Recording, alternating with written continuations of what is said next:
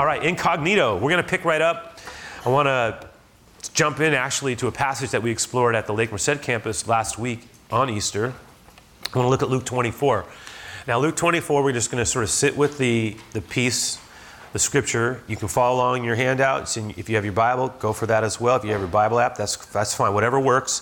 But here's the thing. I want to read through fairly quickly, the first few verses of Luke 24. So it says that on the first day of the week, at early dawn, they went to the tomb. So here's the account of the resurrection from Luke's gospel. They went to the tomb, taking the spices they had prepared. These were the women who had a desire to honor Jesus in his death. Everybody saw him die. It was awful. The dream, whatever it was crushed. And the disciples didn't really know what to do. The whole thing had blown up. And Jesus' ending, which we'll talk about in a moment, was not just an ending, it was a very bad ending. But there were people who felt, no matter, even if he wasn't who we thought he was, we would still want to honor him.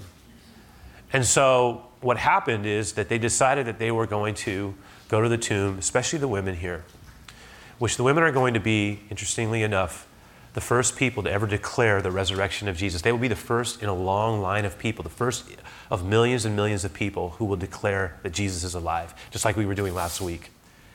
And they're also going to be the first to be rejected in that declaration as well. Watch what follows. It says that they found the stone. When they came to the tomb, there was a stone that had been there that was rolled away. And then they went in and they did not find the body of the Lord Jesus. And while they were perplexed about this, behold, there were two men who stood by them in dazzling apparel. And as they were frightened, they bowed their faces to the ground. The men said to them, "Why do you seek the living among the dead?" A fantastic question, by the way. He's not here. He's risen. Remember how he told you while he was still in Galilee that the Son of Man must be delivered into the hands of sinful men and be crucified, and on the third day he would rise? And they remembered his words, and returning from the tomb, they told all these things to the 11 and to the rest. And so, like I mentioned, this was going to be something that they were going to share. And I feel like in a lot of ways, they were expecting everybody to rally behind that and to get totally excited. I mean, we're told here that they went to the 11 and the rest. Who are those people? The 11, we know, they're the disciples, the original ones, except for Judas, who's gone. And he really has fallen off the edge. Right? Judas kills himself. He throws the money away and he takes his own life. It's an awful moment. Right? But who are the rest? See, there were a lot of other people who are unnamed in the Bible who had actually attached themselves to Jesus. We know that there were at least 120 of them on the day of Pentecost. It was like a little mini church, a small church. And then out of that 120, there was also a group of 70. And out of that group of 70, you had the disciples themselves, 12.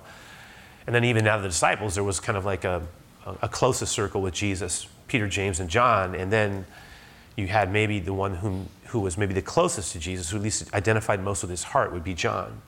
The Bible describes that. But the rest here, we don't know their names, but we know that there were a lot of other disciples who had gathered. And so they were all they were together. It was sort of like they had come together in their trauma to try to work it through. Now, when the women come back, and we're told that it was a couple of the Marys, Mary Magdalene and one of the other Marys, and Joanna, they come back and they're in utter excitement. They're saying, "You're not going to believe what we've seen. We went to the tomb. We didn't know how we were going to roll away the stone. It was already rolled away. We went in there to look for the body of Jesus so we can honor him. He wasn't there. In fact, what we saw were these two. We don't know how to describe it. They looked like angels. They were men, but they looked like angels. And they told us that Jesus is no longer dead. He's alive, just like he said. And instead of everybody saying, "Wow, that's amazing. Let's go check it out. We believe you," the exact opposite happens. It's like they didn't believe them. They said, "Whatever you are, most likely emotional right now, right? You're clearly out of your mind, or at least we know you loved him, but don't make things up, please." Look what it says. It says here in verse 10, it says, "Now it was Mary Magdalene and Joanna and Mary, the mother of James, and the other women with them, who told these things to the apostles." But look at that 11th verse. "But these words seemed to them an idle tale, and they did not believe them." I mean, straight up, there's no mincing of words here. All right? They just said, you loved him. We get it. You know, you want to believe. We believe that you believe, but come on. We all saw him die.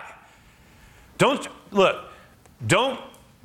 get some rest. Get some rest. And, but you know what it says, though? That Peter and John in particular, they realized something did happen. They didn't know what it was. Maybe they probably thought, oh, someone tried to steal the body. Probably someone stole the body. But in their mind, even though they didn't believe what the women were saying, right, about seeing these two guys and Jesus being alive and all that, we know we're all gonna rise again on the great third day, the day of resurrection. Yeah, we get all that. Jesus told us that. But come on. Right?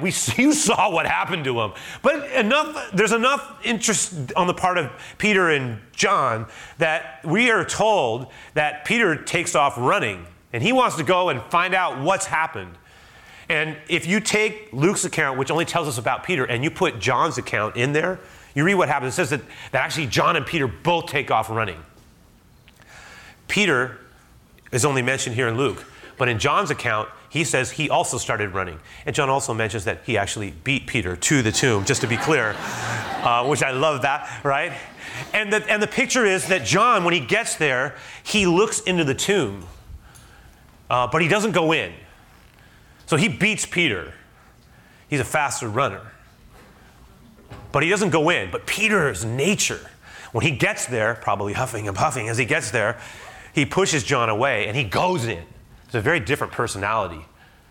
And we're told here, it says that, look at it, it says in verse 12, but Peter rose and ran to the tomb, stooping and looking in, and he saw the linen cloths. We would call those the wrappings. Like they wrapped Jesus' body in these cloths. And the women were actually coming to put the final kind of ointment on the decaying body that was wrapped, right? And so we know they had done that in haste, but they were these cloths that were wrapped around the body, and they were wrapped around the head as well. There was usually a gap there. And what caught Peter's attention was that, and it says that actually in John's account, he says that he actually, from what he saw, which I'm about to describe, he actually believed. It says that at that moment, John actually believed. Peter wasn't sure. But what they saw was not what you would have expected. If someone had taken the body and just unwrapped Jesus, the body, and they would have taken the cloths and just thrown them into a pile, and it would have been left there in some tangled mess. But if you look at the language that it's translated into, what it implies is that they fell into folds. So that what was in there, when Peter gets there, when John's looking at it, Peter comes in and he's engaged in it. He sees that what was in it was almost like what was in it, instead of being unwrapped and unraveled, it was just like what was in it was gone. And so it falls in its folds to the ground. And he can see that it's almost like whatever was in there is just gone, but nothing's been unwrapped. And John believes, it says instantaneously. Peter, we're told here, says he marveled. Notice the phrase there. It says that he's really wondering about this. He goes home trying to process out. Could it be? Right? So in his mind, he can't connect how this could be, but he also couldn't deny what he was seeing, and so he's sort of stuck in this place where it's almost like his disbelief is being assaulted by something he can't really explain. The women are saying, they told us he was alive. He didn't see those two people. But he saw evidence that would have suggested that something extraordinary had happened. Now, what happens in Luke's account is it flips. All of a sudden, it changes the direction and goes into an entirely different scene. Luke's account is the only one that actually tells us what we're about to look at. And what we're about to look at is going to form the bulk of where we're going for the next 4 weeks. We're going to talk about this wonderful account, an exchange that occurs between two of Jesus' disciples. Again, that unnamed group of the rest, who's one of the names we're going to find out later. But this group, evidently, look what it says here. It says that very day, look at verse 13. That very day, two of that group that were referred to as being attached to Jesus, the followers whose names we wouldn't have known necessarily, they had believed in Jesus, but everything seemed gone, done, over. They were going to a village named Emmaus, about 7 miles from Jerusalem. Now, I asked them if they could put up a map, just because I think it's always helpful to get geographical continuity. By the way, even today, see where Jerusalem is in relation to the Mediterranean Sea? Israel's a very small piece of land. It's almost the center of the world, though. So many of the ancient battles of the world were fought in this area. But just looking in Israel itself, you'll see that in the north there's the Sea of Galilee. In the south, there's what we call the Dead Sea. The river that runs down is the Jordan River, essentially, and it falls into the Dead Sea, but there's nowhere for it to go, and so there's no outlet. It's called the Dead Sea. But it's not far from Jerusalem. If you were to go from Jerusalem, you would walk into this village. There was this village called Emmaus. That's where these two were heading. They evidently had started to head out after the whole thing had melted down. We don't even know if they were there when the women came back with their report. We think they were because of what they say. But the truth is, they didn't believe them, and so they had taken off on another journey. So they don't even get to hear about Peter and John and their questions. All they hear about is the women had said something about Jesus being alive. No one believed it, and they already headed out to Emmaus. You see these two heading out to Emmaus. It says, and look at this.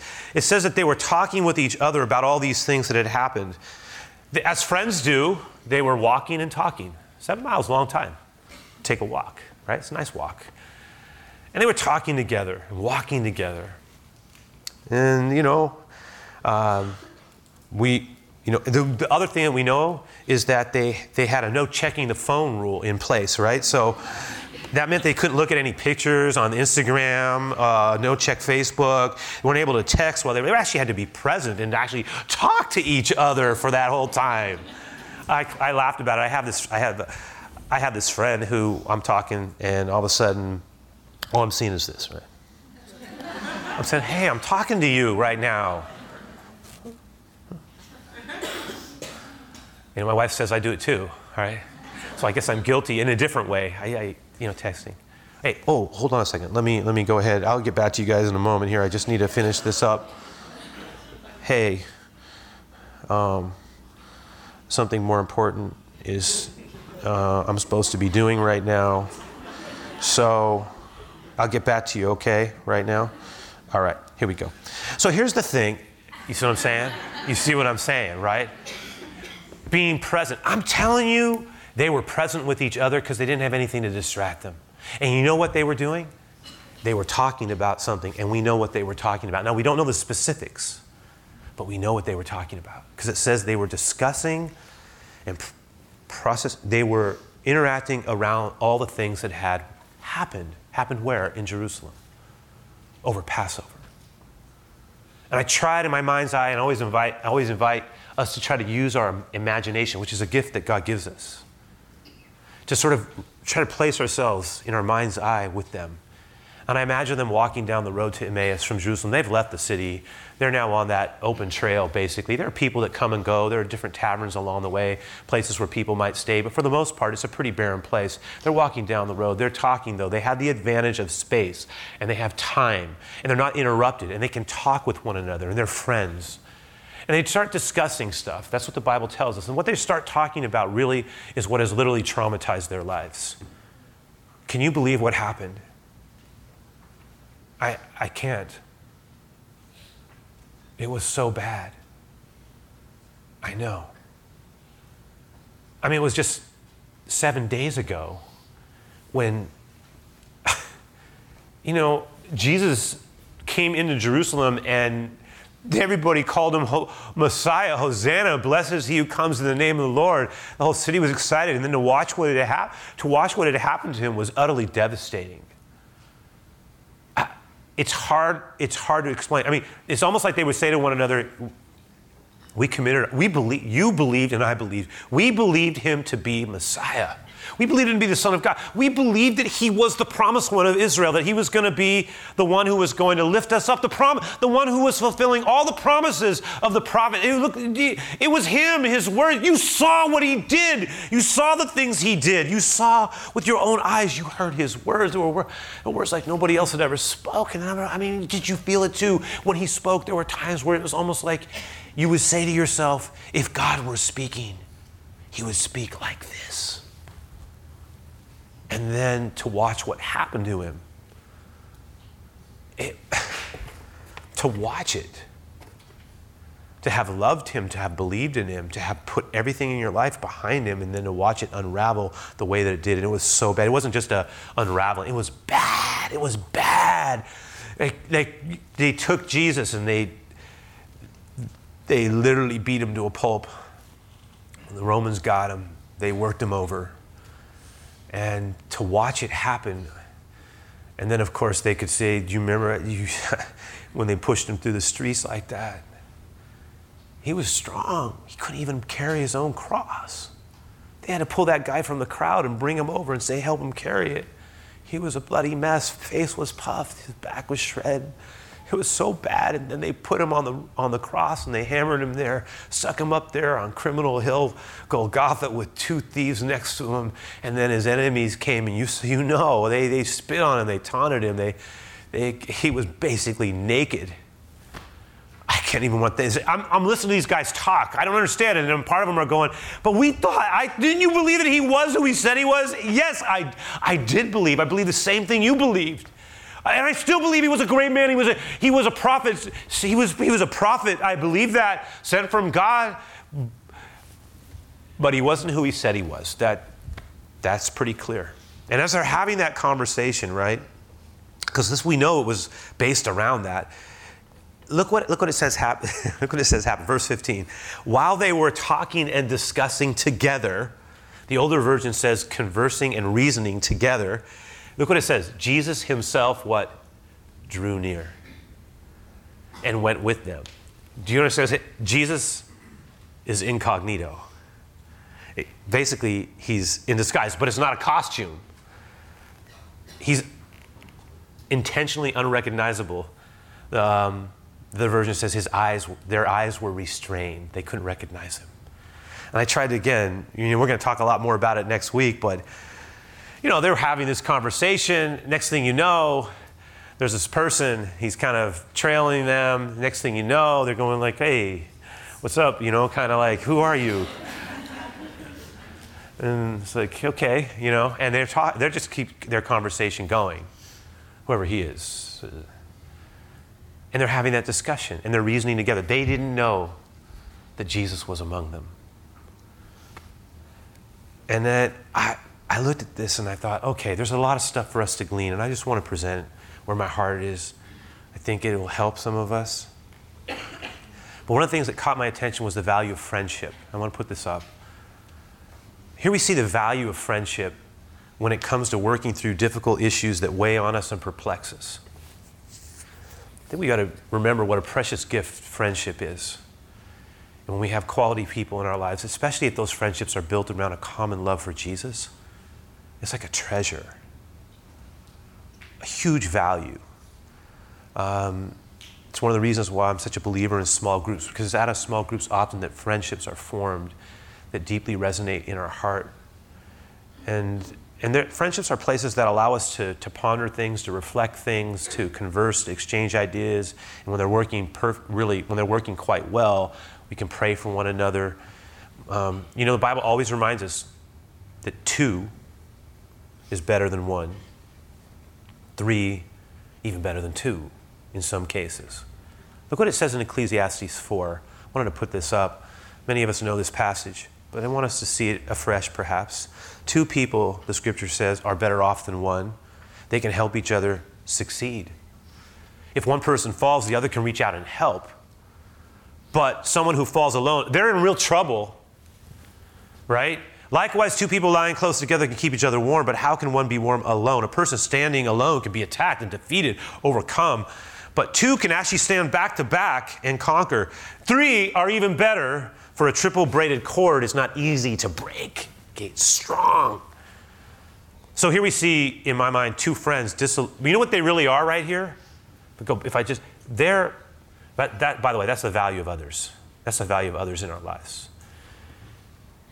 That's why we're not meant to follow Jesus. One of the great principles of Scripture is don't do it alone. Invest in a community. Pursue relationship. Very important. I look at these two friends. You know what they basically are? They're disillusioned believers. They've had a trauma, a big one. I mean, their dreams have been essentially undermined. Their aspirations, the way they thought things were going to go. They're trying to work through their questions. They're trying to work through their disappointment. They're trying to work through what was for them incomprehensible. One of the things we know is that Jesus always sent his followers out 2 by 2, never alone.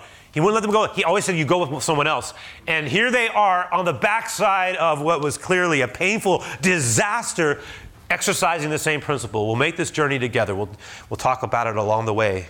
And again, they conversed and reasoned. You know, I have 2 other verses that mean a lot to me around this idea of needing other people in my life is to give strength and encouragement in Christ. I think the best way the Christian life is lived is with others. And it's best lived, as Jesus taught us, when we have people who we're close to. He modeled that. He had a small group, and he had friends within that small group. And if that was true for him, and then he had a larger community, that's the model. It's the model of the Christian life at its best. In 2 verses, though, that really have meant a lot to me over the years, and now I've had a number of years following Jesus. I haven't always gotten it right. There have been times where maybe I haven't been as devastated as these 2 were. But I've felt pain, and I've felt questions, and I've had things that have challenged my faith along the way. And two verses, one from the Older Testament, one from the New, mean a lot to me, and I'm going to submit them to you. One of them is found in Proverbs 18:1. It says, a man who isolates himself seeks his own judgment, right? His own desire, and rages against all judgment. The person who pulls away from community when things are going awry or wrong, or when life isn't making sense, that is such a normal tendency on our part when we're hit with trauma or things that don't make sense, or feel perhaps even forsaken by God, or begin to question, like they were clearly questioning, what is this? We thought Jesus was who he said he was. He clearly wasn't. What's God up to? Why would he allow that to happen? It's so bad what happened. I don't even know I don't understand it, right? They're reasoning together. The person who isolates themselves seeks they're sort of like, you know what happens, but when we isolate, we are not taking into account our vulnerability and our ability to see things wrong, and we all have blind spots. The value of the other is that can help us to move through things well. One of the things that we're taught in James, and this is like James 5, right? And I have them put this up as well. We're told here, therefore, confess your faults, your sins, one to another, right? And pray for each other that you can be healed. And then the backside of that is the prayer of a righteous person, the older version says, avails much. Actually does a tremendous amount of good. It has great power as it starts to work. Here's the thing. There are some things in our lives that cannot be dislodged. For whatever reason, God won't do it without another person. Some healing can only come through others. Which is why, but then that's going to require vulnerability. So in other words, if I'm going to confess and then have healing, pray for healing in my life. Now we might have a struggle in our life. We may have an issue that we have that is a consistent issue for us. And it is something that we're actually not proud of. We may even be ashamed of it. We may feel like we struggle, and we may have episodes from time to time, and we need to be able to talk about that, or at least get prayer for that in a safe way. Now that comes because we trust people, but it's hard to confess to people we don't trust. And yet relational trust is a product of having time together and living life together. So if I live life together with you, I can build relational trust. Out of that relational trust, I can then have a freedom to confess when things are not going well, or when I'm failing, or yes, even when I'm sinning and need God to show up in my life. And I need help, I need healing inside of me. In those places, I need to have someone else pray. You see, this is confess one to another and pray for one another that you may be what? Healed. There are some healings and breakthroughs that can't come any other way than that way. Like that's the way the Lord he's going to mediate his grace through the other. And I can only tell you that in my own life, I found that to be the case. Like God what a blessing to invest into people who love me and love God, and who can help strengthen. And you know what? Hopefully I can do the same thing. We need the point is we need each other. This is the way it works. And I see this happening right there, the value of relational trust again. And now there are going to be times, I'll just flip this back over one more time. There are going to be times when we are talking and discussing together about the things of God, or about faith, or about life, that all of a sudden, we're not even going to know it. But Jesus, this is the second piece here, Jesus is going to draw near to us. I love that, right? Into our questions, he comes. Into our struggles, he comes. Into our shame, he comes. Into our suffering, he comes. Into our despair, he comes. I have experienced it hundreds of times, the fellowship that brings him near. Like Jesus said in Matthew 18:20, he said, where 2 or 3 are gathered in my name, there I will be among them, in the midst of them. Do you hear? It's almost like he's saying that when you come together in my name, I will show up. There are moments where the Lord is present with us in our conversation. It's like we're talking about him, we're talking about our lives, and all of a sudden, Jesus is with us. Now, I know he's with us, but I mean, he shows up in a unique way. It's like the Lord shows up. And he's just there, and I knew it not. I knew it not. But he's there. A lot of times we're together with someone, and in the middle of that sharing with life with each other, praying for one another, blessing one another, or like I said, it could be a group of us. What happens is we begin to feel the presence of the Lord at work in our lives. That's why it's so important. Again, the one who isolates themselves seeks their own judgment. It won't work as an island or sequestered or kind of disconnected from community. Even just attending, and I know it's important, just hearing about it, that's good, but it doesn't substitute for relational connection, because some of this healing only comes in the relationships. And that, a lot of times, I can't share if I don't trust you.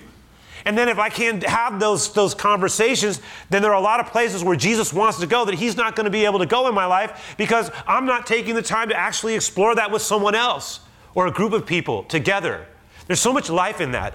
Okay, now, again, when it comes to the idea of exchanging with one another, it might be something like sitting and talking and praying for someone, praying together, having coffee together. It's possible. It might be just taking a walk with someone, or going, on a commute with them to work, and we're just talking about the Lord in our lives, right? It might be, I agree, it's possible that it might just be having a conversation on the phone or using texting to be able to communicate encouragement to one another. I agree with that as well. I'm a big believer, by the way, in trying to do modest public displays of love for Jesus. Now, I know that's not everybody's cup of tea, which is why I say drink coffee, because coffee is better. I'm just saying. Okay, here's the thing. I personally, and I'm not talking about ostentatious displays and being obnoxious or anything, but I actually think it's important for those of us who love Jesus to periodically be unashamed and pray for one another in a public environment. And I say that because I know there are times you just never know, beyond the value of it, which there is. There's also sometimes I've noticed that there are people who are watching. I noticed just a couple of days ago, I was watching a couple. They were they were in a restaurant, and I didn't know, I wasn't sure. All of a sudden, I saw them reach over and begin to pray over their meal. And it stirred me to feel like sometimes I'll say something, sometimes I won't, but I just noted it. A lot of times in our small group, I say, let's just pray for each other here. We're not going to be loud, but people see us praying for one another. And a lot of times there are people who are running away from God who have once known him. There are people who all of a sudden something catches and they're looking and they're watching and they're feeling like they're being called home in some way. This is my home. And it's a reminder, don't run from me. We don't know.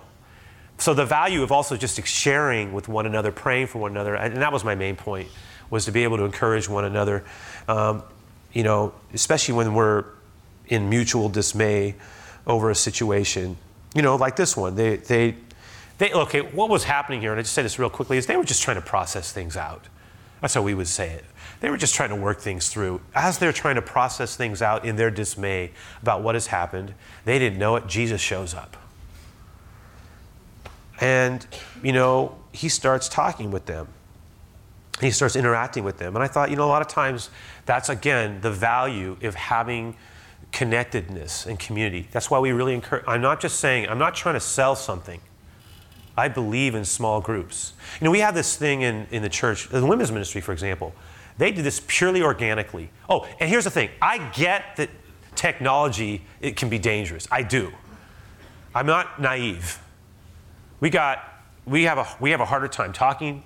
We have a harder time concentrating, not to mention all the landmines that are out there. It's designed to get us addicted. There's no question.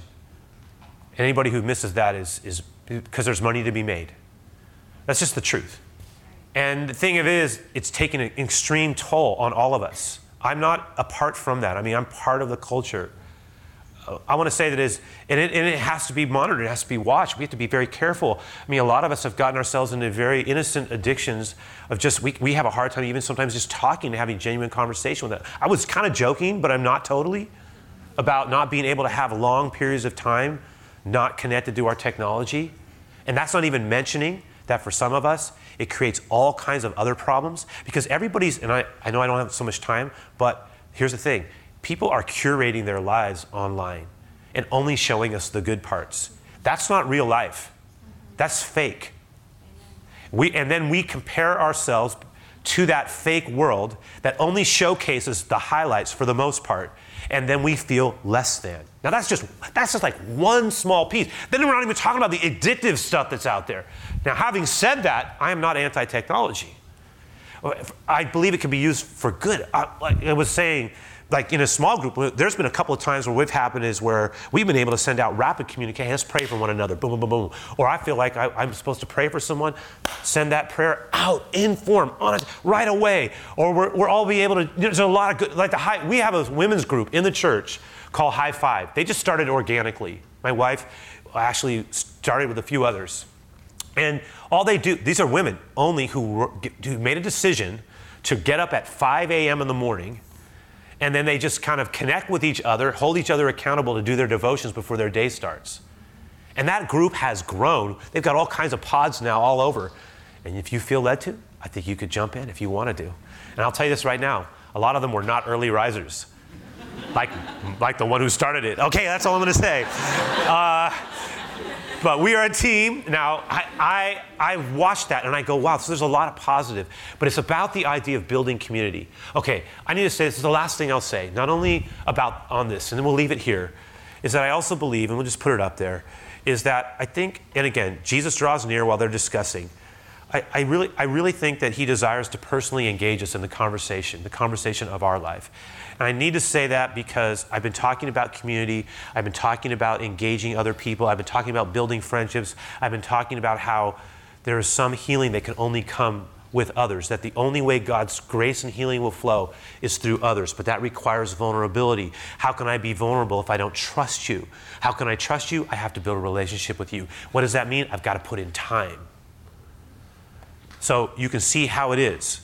Having said that, I want to say that the Lord also wants to engage us in a very unique way on our own in terms of the conversation of our life. And as I got there, I started thinking, Lord, there are things in my life that I need to talk to you about. And I'm so thankful that you care about me. There are some struggles, majority of them I will share with people. But there might be a few things, it's just going to be between me and Jesus. And I'm going to ask the Lord, am I supposed to share this, or is something that I just need to work out with you? Everything, there's a time. One of the things I've come to understand as the years have gone by is that he deeply cares. Really, if you think about it, think about this. Jesus himself is God engaging the human race in conversation. The Word became flesh and dwelt among us, John 1 says. He pitched his tent among us. Jesus is God, in a sense, having conversation with humanity, but Jesus wants to have conversation with us uniquely in our own life, in our own heart.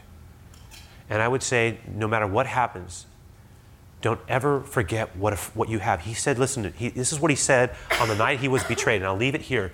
He said, I am your Lord, I am your master. That is true. But he also said this, I'm your friend. And for him to say that, well, you're so great. You're the Lord. You're like, I am also your friend. I'm your friend. You can trust me, right? I can trust you.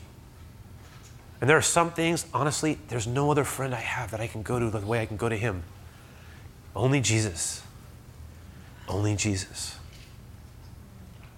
Don't ever forget what we have. The pearl of great price. Having found the pearl, sell all that I have to obtain it. No greater gift. All right, we're going to close. I'm going to pray. We'll have our time of giving.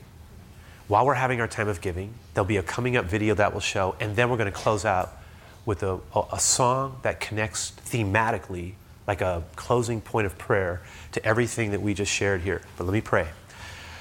So, Lord, I thank you for the privilege and opportunity just to be here together and to be able to share this word. I ask that there would come greater layers of community that would produce ultimately the relationships that would ultimately bring forth the kind of trust and friendships that would allow for deep healing to take place, knowing that some healing can only happen when it comes through the other that you've placed into our lives, or the others. That the prayer of healing that makes a difference. And for others of us, Lord, you're calling us to a place of greater intimacy with you. Wherever that is, Lord, I just ask that, help us to see you. Remind us that you're there, even when we don't know it. You're with us. Lo, I am with you always, even to the ends of the world. And I am the friend that will not abandon you. Thank you for that, Lord. I thank you for the utter loyalty of your friendship in our lives. You're not only my Lord, you're my best friend ever. You'll walk with me past this life into the next, just like you did. And I ask that you would just continue to work in our lives with the people. Give us wonderful people to be our friends. We thank you for them. We thank you for the people who are our friends. And we thank you, Lord. Help us then to be quality friends as well, back, to really love in your name, to heal in your name, to be there in your name, to listen in your name, to pray in your name together. In Jesus' name I pray this, Lord. Amen, God.